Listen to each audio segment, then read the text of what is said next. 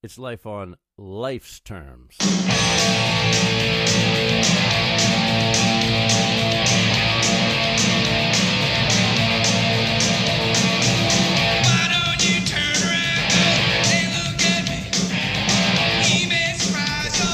Go time. What's up, everybody? The Life on Life's Terms podcast, and I'm Tom Robinson. And like I always say, we're not affiliated with any 12-step program, although we do enjoy them. I'm Chris Mandeville. I am a recovering heroin addict. We are here at a New Way Recovery Center. Tom forgets that every week. Me too. I'm a recovering heroin addict as well. We're at a New Way Recovery Center in Quincy, Mass. on Quincy Ave. If you are in the area, you're looking for resources, this is definitely a good place to come and check that out. They have lots of meetings here during the day as well. Hey, Sarah. She's going to be our guest next week. Nice. So, yes, LOLterms.com. Like, subscribe. Please share this podcast. Yes, please share this podcast now if you can. That would be great. Would really appreciate that. Yeah. Tonight we have a friend of mine. His name's Mitch Connolly, and he's here to share his experience, strength, and hope with us. And thanks for coming, Mitch. Yeah. No problem. I'd like to tell you a couple things. Oh, yeah, and one thing. Congrats to Tom. Tom has 14 years today. Big shout out. Thank you. Fuck what you heard. I love PT. Yeah. Well, I wanted to say a couple things. Like, congratulations to my cousin Ethan. He had a baby boy today. Oh, congrats, Ethan.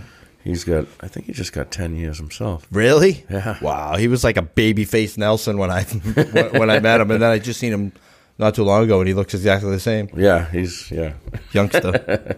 But and his mother's birthday today. Happy birthday, Ethan's mom. So, big day. A lot of good things.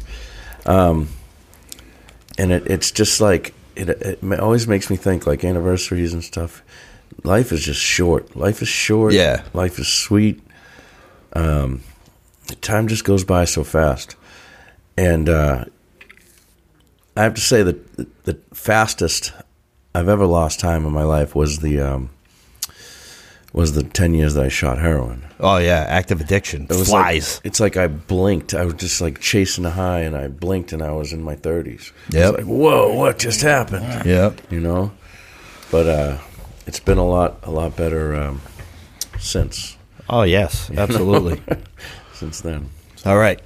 So let's go, Mitch. Let's go. Let her rip. Ready, go. Ready. I feel like we should make like a rap video. I know. You know what I mean? I'm on a boat. You know what I mean? I'm on a boat. I've never been in front of the camera like this before. Oh, we could do a podcast on a boat. Yeah. Boats and hoes.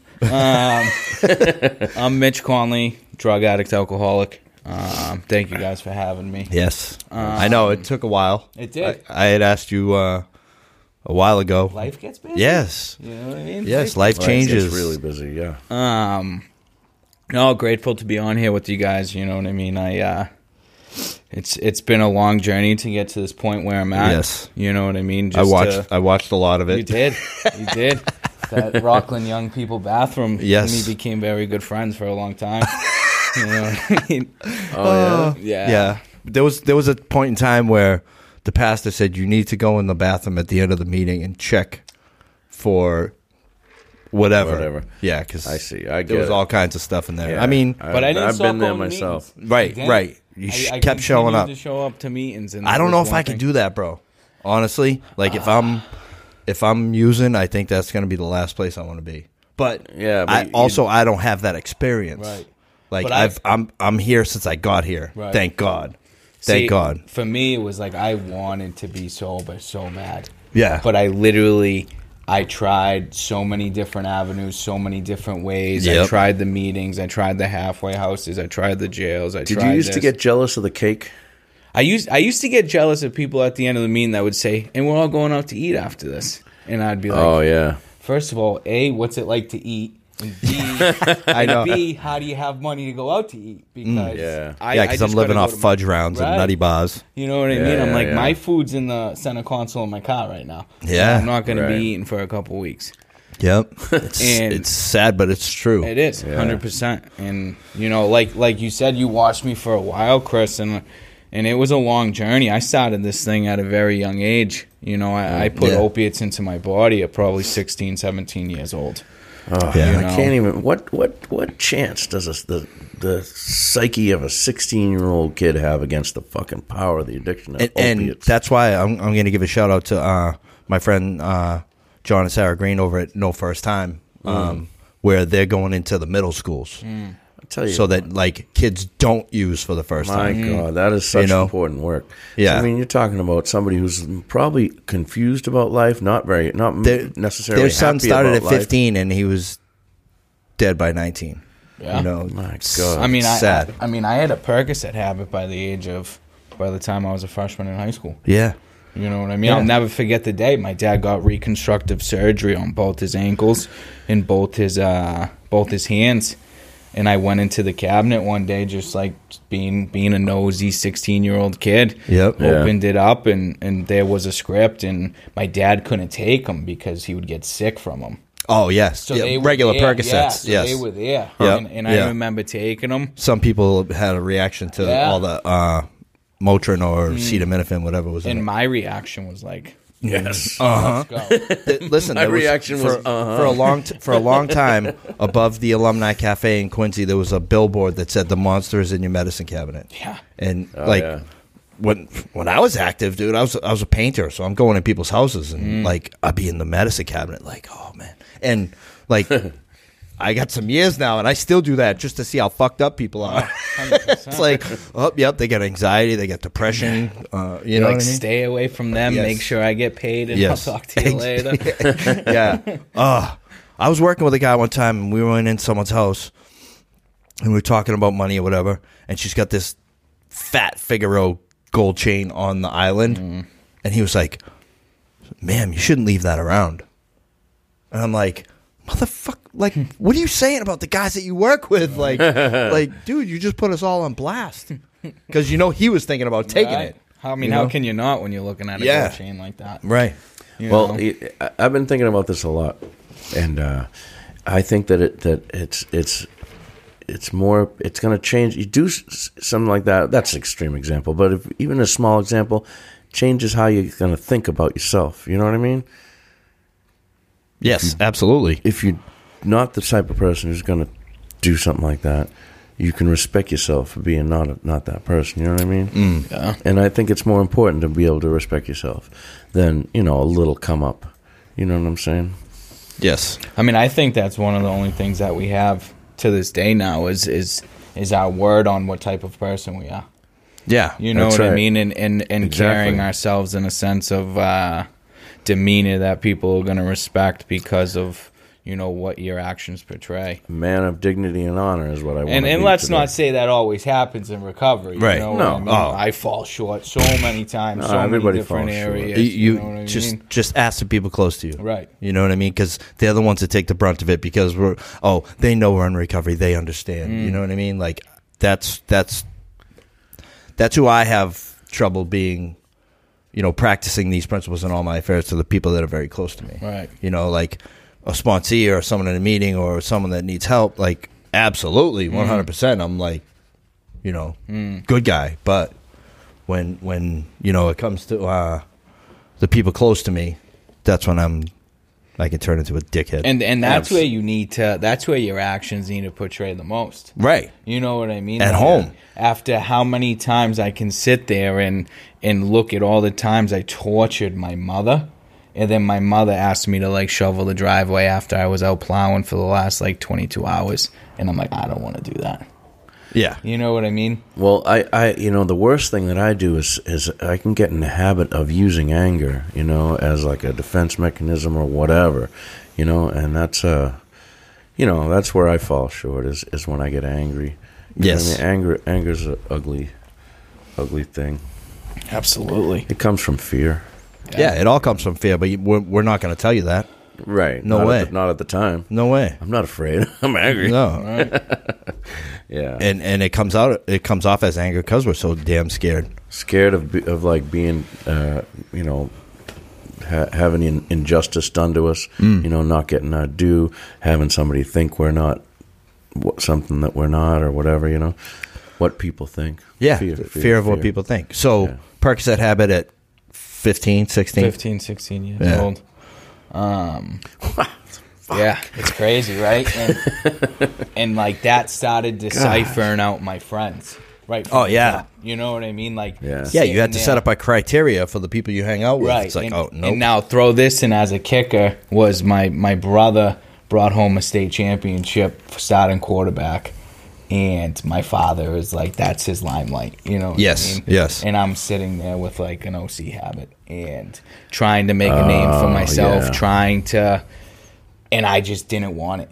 I didn't want it. You know what I mean? Right. And I wrestled and I played football and you know what I mean? I was decent. I was just like a little menace running around. Right. But had the perks or whatever not been there. Oh, I mean, by my junior year, I can remember before a football game. I must, you know what I mean, couple perk 30s, 300 milligrams of Adderall, some cocaine. I would drink a little. Yeah. And I would go play football. Yeah.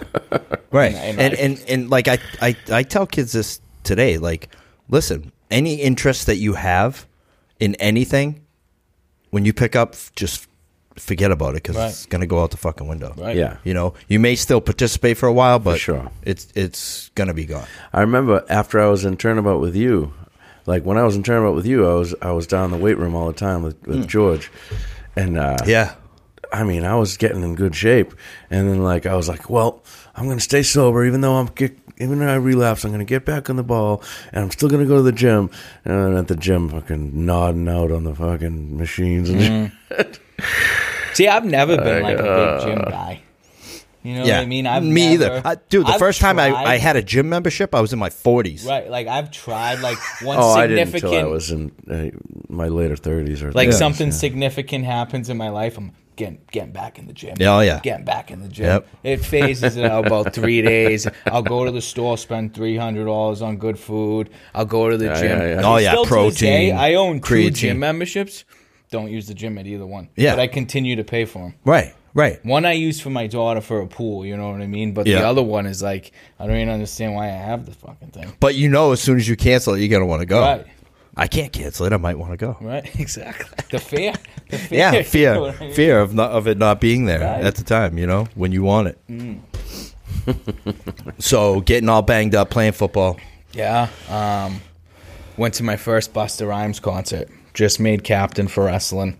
And go to a Busta Rhymes concert and get banged up at the concert. Probably 100 yards away from my house, I get pinned with a DUI. Oh. On a school night. How old? 18. Oh, 17. 17. Wow. I was just about to enlist into the Marines. So, like, right from the jump, though, like, I will say, like, I set my priorities and myself low. Like, I knew that high school wasn't the thing for me. Yeah. So I opted out at, like, a freshman year, and I was like, I'm going to join the military. Yeah. You know what I mean? Right. I'll finish this. And I'll go into the military's D stands for diploma. I'll be good to go. Yeah. And when I got arrested for my DUI, it was they basically told me, they're like, listen, you're going to go on probation, so that would extend me. And the Marines came back, and they're like, we're not taking you. And it was an ex-Marine that arrested me. And I said, listen, I'm like literally enlisting in the next week or so. And he was like, no go. Yeah. So you're not the type we want. Yeah. Which was shocking to me because it was like, I thought that's, you know what I mean? Yeah. Like, I thought that was socially accepted. Yeah. You know what I mean? A Dewey at 17, that's socially accepted. You know? Yeah. So, ain't it? Dude, I do the next best thing, and I go into the Army. Oh. You know what I mean? Yeah. Oh, the Army accepted you where the Marines didn't. They're which was shocking to me. The few and the proud, right? And I remember this like it was my family didn't come and see me, right? This is why like I truly believe, even in my darkest of times, like there is a God, because my family didn't come see me because I just did a burglary right down the street on a neighbor's house, right? Yeah. and and my mother and my two brothers, they wouldn't come and see me, and my dad came and saw me when I was leaving for Savannah, Georgia. And it was probably 15 minutes before my flight. Now, mind you, I'm in the hotel room the whole night getting banged up. Oh, yeah. Like, I went last hurrah. I went down to boot camp with a screaming habit. Screaming habit. Savannah, Georgia in August. You know what nice. I mean? And my father comes walking out, and he comes in and he tells me he's proud of me, and I see him. And I didn't know at the time, but that was going to be the last time I ever saw my dad. Whoa, no kidding. Wow. And, like, he made it a point to come and see me. Yeah. You know what I mean? Hold the mic a little bit closer. And there you go. He came and saw me, and he said, I'm proud of you, Mitch, and hopefully you go do your thing and make us proud. And, I finished boot camp, and I'm getting ready for advanced infantry training, and I get the news. I get a phone call that my father passed away. And I go home, and I have the good friends that I have, and they picked me up at Logan Airport with plenty of party favors. Yeah, and I went home for 6 days, and I was numb, and I was I was emotional. I was young. I was 18 years old. I just lost like the only guy in my life, and tough. That's a rough hit. It was. It tortured me. You know what I mean? But one thing I will, through this time of like getting sober and stuff, is I used it as a complete excuse. I got a very like similar situation, not enlisting or anything, but active heroin addict. My mom goes into a rehab hospital for breathing stuff. She was in the hospital, and then they sent her over to the rehab. I just got high one night. She calls me on the phone. I'm like, Ma, can I talk to you tomorrow? Can I talk to you later? Little did I know it was the last time I'd ever be able to talk to my mother. She ended up dying the next day. I get a phone call in the morning, sick as a dog. You might want to come up to the hospital. Your mother's not doing good. And I get up there. I walk into the room. The doctor like yells in her ear and says, Diane, your son's here. She opened her eyes, looked at me for a second, and then closed them, and that was the last time she ever opened her eyes. And I sat there for hours and hours and hours watching her like guppy breathe like a fish out of water. And family came in, the whole nine. Everyone's in the room. She ends up passing away. The family goes out of the room to, grieve or whatever. I go right in her purse and take all her pills. Like, because I was sick. Right. Up there. That's so what we're crazy. dealing with. Yeah, that's the shit that we do. Yeah, well, I think that the dope sick, they say it's like the flu or whatever, but the problem is it affects the mind too. You know what I mean? You will do almost anything. You don't give a shit about anybody, not even yourself. You don't care about nothing. Nothing. It's getting the next one. That's all that matters. Because you're just desperate. When you're sick, you just don't want to be sick so bad. Yep, that's why I ran from the cops every single time, because I didn't want to be sick. Yeah. It's not about getting in trouble. It's about I was going to be dope sick. Yeah. So, but that's a brutal thing at 18 years old. Yeah. So, boy, you're down in Savannah. Your dad passes away. I come home. I do my thing. I go back, and I come down with orders to go to South Korea. And I'm the only one out of probably like 260 something kids. Wow. And I'm like, fuck.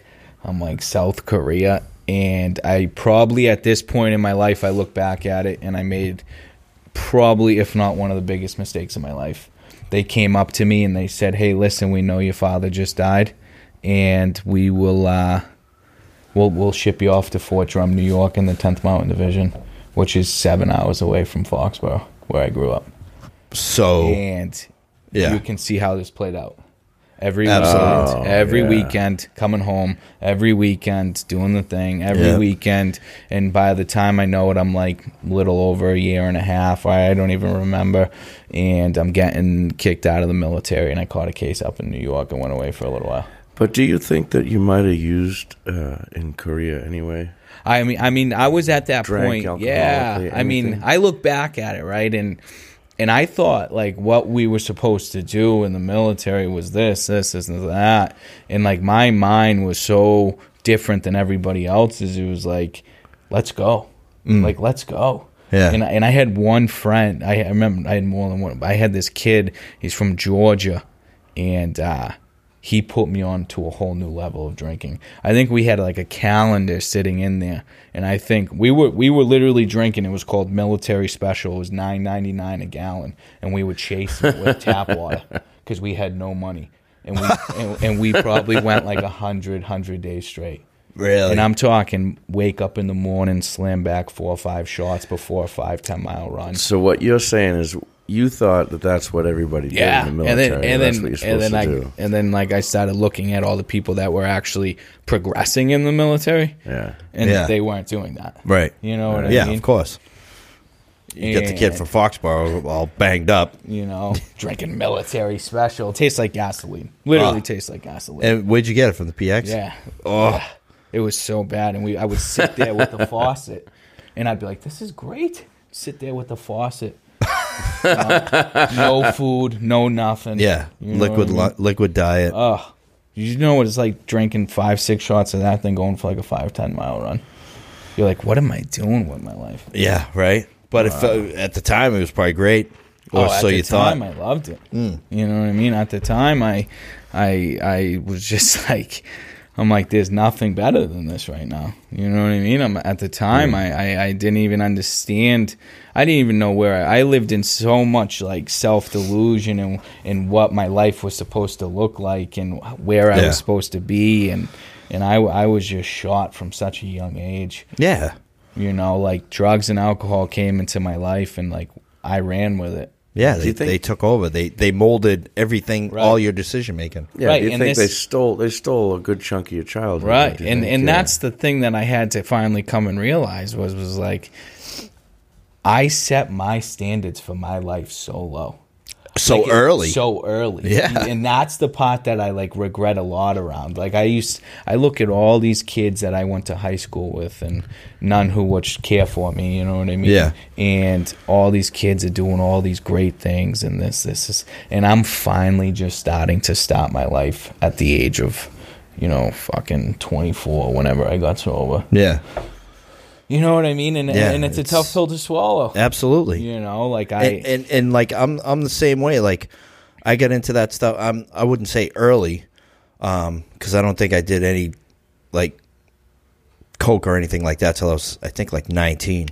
But I ended up, going on a heroin tear and getting sober, and then, I got, a good chunk of years, and now all the people that I hung out with are getting into it, and they've like established themselves. They have families, they have careers, they have houses, and now they're losing everything. I just never got anything to lose. Right. I just couldn't get there. You know what I mean? I screwed it up before I even got to it. Like, it's bad. Like, this is when I came to the realization. So, like, if we were to fast forward through it all, right? Like, heroin and cocaine become my main choice of drugs. Yep. I go through up and down spirals, so many sober houses, halfway houses, the whole nine. And I remember, like, when I was finally starting to get this thing on track, tried different states getting sober. Yeah. And I went states. Yeah, I went to work on a Friday up in New Hampshire, right? Yeah. And I was relocating back home to Foxboro for the first time. And I don't know, I didn't live in Mass for a fucking couple years at this point. And I was able to fit everything in my car that I owned. Yeah. So I went to work on a Friday, packed my car up, moved back home, and then went to work on Monday with the same company. I just transferred over to the Massachusetts division. Yeah. And, like, that was, like, the reality of it. But your entire life fit in a car. In a fucking Honda Accord. Yeah. Well, actually, I think it was a Saab. A red Saab. Thing was sick. I had a turbo. Turbo. Yeah. You know what I mean? Yeah. I had a turbo. That's crazy. It is. And I look back at that moment, and it was like, dude, I finally believe in my heart that I got sick and tired of, like, restarting. Yeah. Oh, yeah? That was one of your pain points? I was like, dude, I can't keep doing this. And I can't. And I think a big part to do with that was, right, like, I always share this story when I speak because it's one of the most vivid memories in my life, to be honest with you, was I came home on a weekend, right, and I come home on a weekend and I walk into the house, and this was after a relapse up in Portland, Maine. I'm living in New Hampshire now, and I come home to come see my ma, and I hear Frank Sinatra playing on the radio. I walk in, there's a bottle of wine sitting there, right? So I know my mom's having a good Friday night, right? Yeah, She's normal, she can do that. Yeah. And I come walking out back, and I haven't talked to her at this point since I just relapsed, overdosed, and caught a case in 6 hours up in Portland, Maine. And, oh, my God. Yeah, like literally got high, got arrested, overdosed, and then had my buddies drive me to New Hampshire the very next day. And I had probably over a year sober, a suspect year sober. Yeah. It was a suspect. Yeah. And I walk out back, and my mother's sitting there, and she's like, "You ready to talk?" And I said, "I'm ready to talk." And not by any means did I say I was ready to make an amends to it, because I wasn't. And I still haven't made that amends almost 4 years into this. You know what I mean? That's one that I think time's going to show her, and she looked at me and she said, "Mitch, like, whether you choose to be part of this family or not, like, I'm going to be okay." And, like, right then and there, I was like, holy shit. Yep. Like, my mother's literally sitting there telling me that she's willing to disown me from this family because she no longer can deal with my bullshit. Right. And she has to move on with her life. Yeah. So if I can't get do on what you're going to do. right. I'm going to do me. Right. And I'll be okay no matter what. And, I was like, wow. Yeah. And I'm the baby. Right, I got 2 older brothers. Yeah. I'm the youngest. That's another one of those points. One of those points that where you stop for a minute and make you pause. Yeah. Right. Moment of clarity. Yeah. Moment of clarity. Yeah. And you're just like. And I remember I called my sponsor, and I said, "What the fuck do I do here?" And I'll never forget his response. He said, "Let the love ooze out of you, Mitch." And I'm like, "What the fuck does that mean?" I'm like, "Are you serious right now? That's your answer? Bullshit you're gonna hit me with right now? That's your answer, really? What the hell does that mean? You know what I mean? Like, I don't even understand what that means." And what I think he meant at the time was like, dude, feel this. Yeah. You know what I mean? Allow yourself to feel this for the first time. That's Allow valuable, yourself to like sit there and know, like, dude, like, this is how much pain and torture you've caused your family. Yeah. You that know? they're willing to write feelings off for you. Right. I had a similar moment. My grandmother, who raised me a lot with my mother, like a mother, and I lived with off and on. It was always like I go back to her house, on a run or whatever, go back to her house. She says, "I can't watch," she over the phone, and I was in a holding, "I can't watch you do this to yourself anymore. You can't come back here anymore." It was the same type of thing, It was like a separation. Yeah. Like, I need to protect myself from you. Yeah, it's set boundaries. Setting boundaries. Setting boundaries. Is something I struggle with. Wow. Yeah. It just makes it a little real. Yeah. Right? It's like that, that's the shit that you see in the interventions, like, this is our bottom line. Right. Yeah.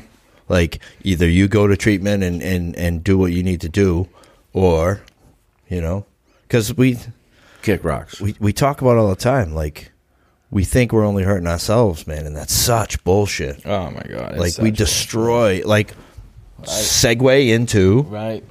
Yeah. I mean, so, like, fast forward, like, a little while now, and I'm sitting there, and, I kind of got involved with this, like, it was a smaller nonprofit at the time up in Portland, Maine. It was called the Family Restored, and what they do is they offer scholarships to 12-step treatment.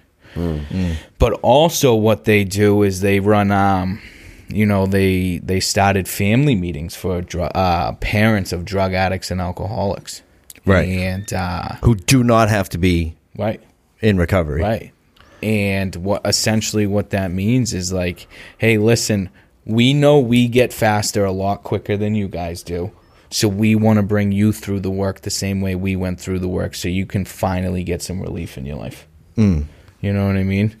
And, I was lucky enough to, I was probably like fucking 7 months sober at the time. And I got a meeting started up in Stoneham, which absolutely took off. Absolutely took off. I'm talking, at one point in that meeting, there was probably over 100 parents.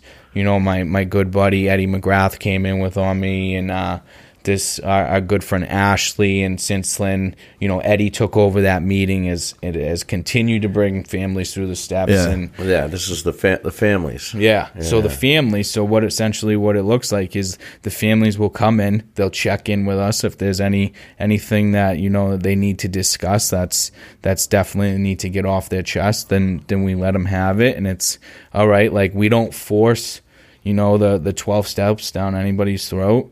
But if you want to get well and you want to go through this work the same way we did, at 7:30 we separate from the group and we go through the big book of Alcoholics Anonymous, and then we awesome. get you right in the 4-step. That's so like, people have no cool. idea. People have no idea. And I think it's been a real game changer. I'm surprised that they're willing to do all that work. Oh, and Jimmy Bradley said to remind you that you had a plan. Yeah, Jimmy.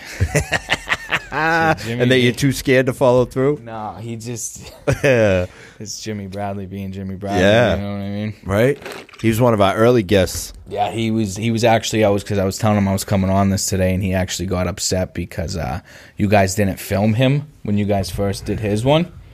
We weren't going live. You guys weren't going live. Right, And Jimmy's right. very self-seeking, so he likes to... We'll do Jimmy again. Yeah, we can have a part. We don't need to do Jimmy again. No. Yeah. We don't need to do that. You know what I mean? We need to feed that. He coined the phrase the spiritual ego. Oh yeah, right? the spiritual right, ego. That's right. right. That's right. We got you. We got you. It's like a toasted cinnamon raisin bagel, Jimmy. You know what I mean? But fast forward another year after that, right? And we start one in Milton. There's one in Duxbury. There's 2 in New Hampshire. There's 3 in Maine. And then finally, we made the push to I recently actually stepped away down from the meeting, and the meeting's been going great, and a lot of people have stepped up. Yeah, I gotta go check it out. And a lot of people have really got to the point where they stepped up to bring that meeting to what it is. But we had a fundraiser last year down in Dorchester, and it was the first time that the Family Restored ever made its way down into Massachusetts. And if I recall correctly, we doubled the amount that they made in Portland, Maine, and I think it was around $115,000 we raised in one day. Wow, that's awesome. Drug addicts and alcoholics coming together to do a 5K. And like I said, all the money that gets donated goes to it goes to scholarships. And it was like $115,000. That is unbelievable. Like you give people in recovery a cause, motherfuckers will show up 100%. Like because they know, you know what I mean. And you notice I said people in recovery, right? Like. Yeah. It's a different story. You know what I mean? Like, just because someone goes to meetings doesn't mean anything. You know what I mean? Right. But if you're someone in active recovery, showing up, yeah. But also like people that have benefited from the 12 steps, right. And their families have benefited from it. Like, I think that's amazing. I know lots of people that could use that, and I refer people to those meetings. And then since then, there's been so many other great nonprofits that have started up. Yeah. Just Dennis Messon, the Guys Foundation, all these foundations that have really started to make an impact in the recovery field, because it's like, it's hard to come up with a 12-step solution-based program that doesn't cost a lot of money. And the thing is, insurance won't pay. Right, so this is like... it's kind of like a catch-22. Right. Like, we know that those are the best results, but insurance won't pay for it because you do the 12 steps and you talk about God or religious. They consider it religious. Yeah. Well, there are crazy. solutions. And there's some programs out there that have been pretty crafty on... working 100%. It into the mix, which I give them props. Right. You know what I mean? Because they know. Right. But like also, you have to, once you start accepting insurance, you have to accept a lot of other things. Right. I mean, we could talk on this subject for the next fucking 6 years. Yeah, absolutely. I got a lot to say about it, but we won't go there right now. No, we'll talk about your recovery. And everybody's path's different, and I never sit there and judge anybody, and You know, I have friends that use medicated assisted treatment that I'm like, you know what, dude? Like, you're not shooting heroin today. Like, it's a good day. Yeah. You know what I mean? That's a good day. It is, but it's not the beautiful recovery that we've enjoyed. Yeah, 100%. And they deserve that. Right. Yeah. And it's possible for them. Right. You know, and listen, if it's keeping you alive and it's helping you, you know, what my opinion on it, and it's just my opinion, is if your end game is abstinence, do what you got to do. Right. Yeah, you know, sure. Like, do what you got to do. Don't sit there and accept, upping your dose again and again. But don't get it and hang on to those and sell them. Yeah, yeah. And that's the thing. Like, you're giving an addict a bunch of drugs and expect them to do the right thing with it. Dude, like, if we're gonna go there, right? I got this story real quick. I'll make it short. I went down to Pennsylvania for my great uncle got like He's huge into the priesthood. Great guy, loving guy, caring guy. And we drive down to Pennsylvania. My brothers, if they're actually watching, they would fucking kill me right now. And we go down to Pennsylvania, right? My mother actually gives me money to make sure that I'm okay. She says, I don't know what you're going to do with this. I know what you're going to go do with this, but make sure you're okay, right? Hey, I didn't even make it to drive down there, right? And I'm on a screamer. And I'm sitting there at the dinner table with 200 people. My uncle's like with the cardinal, and I start puking all over my fucking table. And I am so sick. From being sick? From being sick. And I sat in the back of the car until we hit from Pennsylvania down to Foxboro. And just in a full suit, left the party. My brothers came and picked me up. And we drove all the way down to Foxboro. Then I left Foxboro and did what I did best. But I have a similar story where I was working for my uncle, and I was the foreman, and we were going on a way job. You know, we were in like Pittsfield, way away, and I was okay. The night we went out there, drove his truck, you know, out there, and. I was doing my night thing, and everything was gone in the morning. I was like, no big deal. We'll get this done, and we'll go home, and everything will be good. By about 9 o'clock, I am vomiting all over the place. So weak, disoriented, lightheaded, couldn't even, you know what I mean? And I had to have the helper bring me to the hospital. That was real bad. It was like something that I think of, and I just like grip my teeth like that. It's just... nowhere I ever want to be. No. And I'm eligible to go back there. You know what I mean? Right. We're eligible to do this type of thing again. And how torturous those type of situations are, they could come back worse. You know 100%. what I mean? And I don't want it. No. I don't want it. Life is good, brother. I hear you. Life is good, you know? I mean, I was thinking about it today when I woke up, and I have my little routine when I wake up, and then... go about my business and have a coffee and a cigarette, and just for that not to taste bad because of being dope sick. You know what I mean? Like, that taste where it's like you can't even hold it down, right? And you're like, I can't. And the sun was out this morning, and we're coming into nice weather, and fantastic things just those little things, right? Those so little beautiful, 100%. You know, I can remember like getting up for work and just puking, and then like being in the bathroom full, looking at the ceiling, and be like, all right, I gotta go to work. I would go to work, and I'd be sick all day, and just make it through the day, and then I'd go get my stuff. You know what I mean? That's the way I did. I never had any hustle. You know what I mean? I always had just work, right? And then I would get stuff and not be sick anymore. I spent a lot of time sick though. Oh, I was such a bad drug addict. I sucked at being a drug addict. Like I just couldn't even comprehend the idea of saving one for the morning. Oh yeah. Never in a million years. I would sit there and I would just be like, yeah, I'll save this one for the morning. And then I would wake up at 2-3 in the morning, do what I got to do. And then it's time to go to work at 6 a.m. and you're like, why the fuck did I do that? Oh, yeah. You know what I mean? I remember because I got to the point where I was saving stuff, and I remember I saved stuff for the morning, and I had it in the bathroom, and I dumped it all over the tile floor. And it was like purpose? No, by accident. I was like, what? And it's like my world was coming to an end. You know what I mean? I felt like my world was coming to an end. I got on the phone. Nobody's answering. I had to go to work. It was like I didn't know what to do. You know, and what a low and humiliating, position to be in life. That shit sucks. If you look back at it, right, like you don't think that there's any time that you're going to be able to come out of that.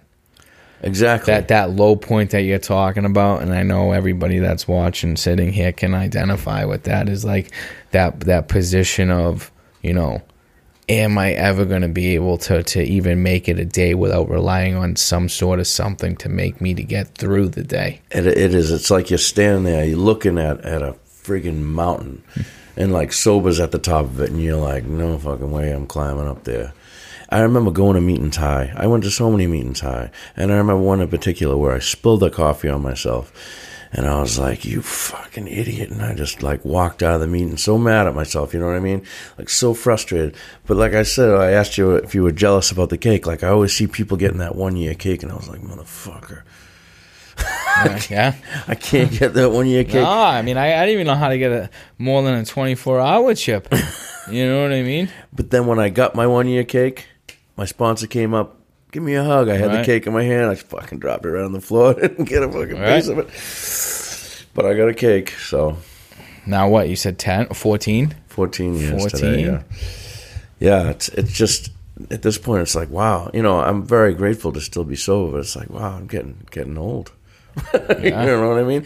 Because like I said, that 10 years that I shot dope from the time I was 24 to the time I was 34, it just went by like that. You know what I mean? It was just like I blinked my eye and those years were gone.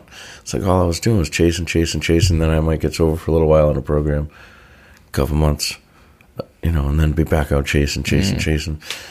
It's such a painful and awful way to exist. You know what I mean? And now I couldn't be happier. I couldn't be more grateful. Yeah, I mean. Yeah, I know. She poor girl. I saw her crying. Yeah. All right, I'm back. I know. Gifts of sobriety. Yeah, man. So what did I miss? I don't know. We're just talking about how low it was. Dude. Solo. Like hand solo. You don't know what they're doing. I seen something the other day about dumpsters. And like, dude, I was breaking into the Carlton House in Brockton. Which is a shitty ass hotel. Oh, okay. Right? Breaking in at night into a room. One, Chris? No, not yet. And like looking at the clock, knowing when the Dunkin' Donuts down the street was closing so that I could go and raid their dumpster and get the bag of donuts. Oh, the bag of donuts. Yeah, dude. I only did that once. Dude, eating out of dumpsters. Yeah. Legit. Yeah. Like, it's pretty low. Yeah, that's pretty low. Fair to say. I'm definitely not a high bottom. I remember I got the bag of donuts one time. When you get the bag of donuts, we got it before it made it to the dumpster, but we were just really drunk. And when you get the bag of donuts, if it's a big bag, they're all like stuffed in there together, and the weight of them mixes them all up. Brought it to my friend's apartment. We're just ripping it apart with our hands, covered. You know what I mean? Ugh. Hey, I mean, I was a heroin addict, and but before that, I did a lot of drinking. You know what I mean? Did a lot of drinking, and I no doubt I would have been an alcoholic if there was nothing but alcohol available. Right. You know what I mean? Just because there was heroin available, that became my high that I wanted, and I no longer wanted the booze. So you end up, going through treatment yet again. What was it that made it stick this time? That's a good question. I mean, I got introduced to the 12 steps in the big book up in Portland, Maine. Yeah. And I surrounded myself with a bunch of guys that were doing the right thing, and then, like I said, I relapsed, and there was a lot of like lying and dishonesty going on. So I didn't expect long-term sobriety out of that stint. You know? Yeah, because I mean? it's for someone, you weren't practicing the principles in all your affairs. Right. You know, like, all right, I'm going to do this. And it was fair to say it was probably ego, probably pride. Oh, yeah. You know? I started a meeting. I thought I was grabbing all these spoons. And realistically, the more that I thought I was doing right, the further away from God I was going, if that makes any sense. Oh, So the more sponsees, the more meetings, because your ego grew. Your spiritual ego. Like, here's the sickest part about it is I thought I was doing well. Oh, of course. So now I'm doing all these things, and it's like intertwining in the fact that, like, well, you're doing recovery, but like it was the farthest thing from fucking recovery. You know what I mean? It was to do all these things to get validation, to seek validation, and one thing, I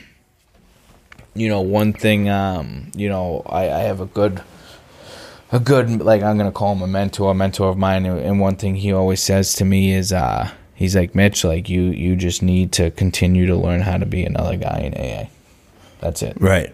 You know what I mean? Just like, another bozo on the bus. Just another. Yeah, I loved that saying when I first come around. Like, because, like, it's hard for that better than shit to go away. Right. Well, I think it's the underneath that is the underlying cause is the fact that we don't think we're good enough.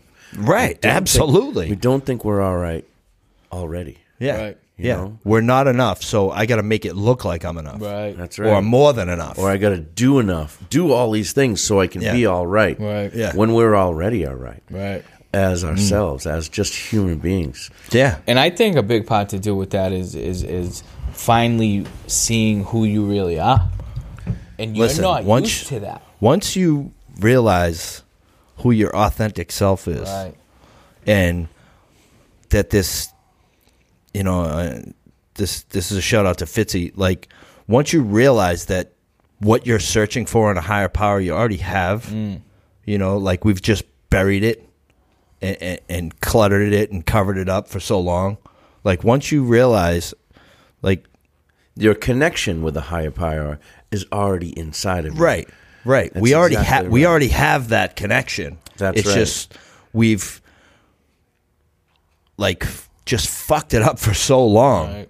You know what I mean? Mikey Gavoni just shared something on his group that was a conscious continued to develop our conscious contact with God. He said, well, something about that we are not separate from God. But you know what? Bringing that consciousness is what it says. Waking conscious up. Contact. You got to wake the fuck up. Yeah. Realize that you're all right. You're in contact with your higher power already. Yeah. You're just clouding it up. Yeah. So we're saying conscious contact, so that you have that subconscious contact all the time. It's already and now it's bringing it to the forefront. That's right. And nurturing it and nurturing it. And it's a practice. Like, That's the more we do it, the better it's going to be. Right. Mm-hmm. Like I seen over in Holbrook, and I had seen it before. I actually saved a picture of it. It said prayer, the original wireless connection. You know what I mean? Yeah. Like, and I say it to people all the time. If you're not praying, you're not staying. Like, usually that's the first thing to go. You stop asking your higher power for help, and then meetings start falling off, and But I mean, here's the kicker with all this, though, right? This is what I've come to realize is the longer you stay sober, the harder it is to stay sober, and the more you have to adapt to your lifestyle. Oh, it's ever changing. You know what I mean? It's ever changing. I put it like this: when you're in a program and you don't have to be up till 9:00, right? It's easy to go hit your knees and go pray and meditate. How about when you have to be at work at 5:00 in the morning? Trust and believe, bro. That's so. Like, it's what not do you always do? So the how do first you adapt thing. to that? How do you continue? You got to continue to keep finding these ways in order to continue to build your spiritual life. And like I used to always say this, and you can call me stupid, you can call me whatever you want. I don't really give a fuck. Is my prayer life in the morning looks like me turning down the radio in my car, lighting a cigarette, and just driving into work and talking and doing my thing and having a little me time. And because you know what, like, without even that little glimpse of what I like to say is like my quiet time in the morning, like I'm fucked. You know what I mean? Yeah. And you may not call that like, oh, well, that's, you don't hit your knees. You don't, well, listen, like, you know, most of the time, if I have to be to work early, I'm not going to sit there and wake up 45 minutes before and go through my routine. Like, through the years of staying sober, like, I have to continuously try to seek out a power greater than myself. And, like, that's how I'm seeking mine out and moving forward and adapting and changing and bobbing and weaving, and you know what I mean? Because you get into a routine, right? So yes, when you're in routine, that's easy to accomplish. Right. Roll out of bed, hit your knees. Right. But then when they say, "Hey, we need you in 2 hours early," or "We need you to work tonight," or you know what I mean, life changes, so you need to adapt. Right. You know, I have always hit my knees. I hit my knees. Not right before I leave. Right before I leave the house. It doesn't have to be a long. I try to. I can't say I have. Yeah, come on. You know, no fucking way. It doesn't have to be a long, drawn out thing with me. I just, as long as it's honest. Well, I mean, I think this is what the people, like most people, have a misconstrued. That's not a real word, misconception. But it sounded good. Yeah, right? yeah. Is that, dude? It's your own fucking recovery. It can look whatever the way that you want. Whatever works That's for the you. best part about this. Right, thing. right. You know what I mean? People have like this idea in their head that you have to do this, you have to do that, you have to do this. It's all right. Like you have to follow a certain set of principles, right? Mm-hmm. You have to, try to be a good person. You can fall short, but it's your own recovery. Well, I think there's a distinction that we should be made a little bit. And early recovery is different from long-term sobriety. Right. Yeah. It's different. You're in the ambulance when you're in early recovery. You know what I mean? You're still in the ambulance on the way to the hospital. Yep. You know what I mean? You gotta. That's why they say go to 90 and 90 because you're just getting your routine of thinking about recovery and realizing I'm a drug addict. I can't go drink. Or whatever. Yeah. Yeah. We're undisciplined. Right. And it takes certain discipline to keep this rolling. Yeah, and you want to just do whatever it's gonna work to make you willing to not pick up that first drink of drug for a little while till your head clears. Right? Yep. You know what I mean? Because I remember when I've got sober so many times, and it wasn't until I stayed. I got the 6 months, then I went out for a few years, and then I got another 6 months and 9 months in the house, in treatment. And then after that, I moved in with people in recovery, and I immersed myself in recovery. I had a get-well job. Some were sicker than others. I was sicker than others. Yeah. You know what I mean? And absolutely. I had a get-well job where I only worked 10 hours a week. And then I worked at the treatment center for 2 years. You know what I mean? And I just had to immerse myself. But that was because I was still in the ambulance in my mind. I was so afraid of going back because that shit had me so powerful over me. You know what I mean? Yeah. And but now, like, I could definitely hit a few more meetings. You know what I mean? Yeah. And I'm so grateful that we do this podcast because I can give back and think about recovery. I can grow more spiritually. Yeah. All this stuff. You know what I mean? People reach out to us. You know what I mean? I've had people message me like, I need treatment. Okay. Where are you? You know what I mean? Right. Like this, we have one guy over in the UK that shares this. You know what I mean? That's so that cool. Blows my mind. Like West Coast, this people watching out on the West. What's it fucking West 3 in the afternoon? Right. What's it 3 in the afternoon over there? You know what I mean? I've never been over there. Yeah, so it's crazy that like just doing this one little thing. Yeah, they got to watch in our time, but they can listen in their time anytime. Yeah. Subscribe, LOLT-terms.com. Absolutely. We're on Apple Podcasts, Google Play. All that stuff. And like I say all the time, anyone that's interested in being on this show, please message us and let us know. We've had quite a few pretty good guests from that. We have, And we're very blessed with guests. Maybe someday we'll be able to do the whole remote thing, but like for now, we want you in the seat with us. Yeah. I mean, it's better when you're in the seat, but maybe, who knows? But, I think we need to invest in some better equipment before that because we don't want it sounding crappy. Yeah. You know what I mean? Yeah, we'll see. So what's a day in the life of Mitch today? It's simple. Yeah. Simple. You know what I mean? It's absolutely simple. I love what I do for a career. You know what I mean? Yep. I've been with the same company a couple of years now. Yeah, you're in the trades, just like us, blue collar dudes. Yep. And I wake up. I go to work. I have a beautiful daughter. You know what I mean? Charlotte May. She's my everything. She's the most important Charlotte thing. May. That's a most unique important name, thing in my life. And like, let me tell you, man, like it hasn't always been its easiest moments for someone like myself, dude. I am a selfish son of a bitch to the core. I had no idea what I was doing. I had no idea how to react, how not to react. Selfishness, self-centeredness. We must be rid of it, right? Or it kills us. And slowly but surely, like I'm trying to get a grasp of all that.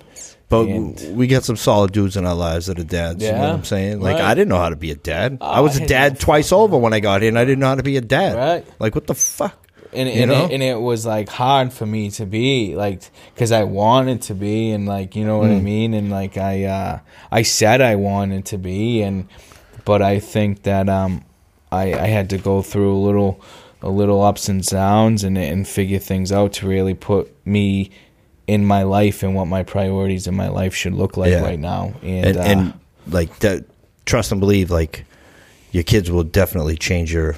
Oh yeah, change your life 100%. You know, everything, like it changes every aspect of your life. It does, every aspect, and in all positive ways. Because it's like, I don't know, man. Like if you listen, like if you would have, I look at my daughter now and I'm like, how should I react? How should I do things? Because like I want to be an example to her, not like a piece of shit. You know what I mean? Just let the love ooze. Right. Yeah. And I'm not going to say that I've always not reacted. Right. Because trust and believe. Oh.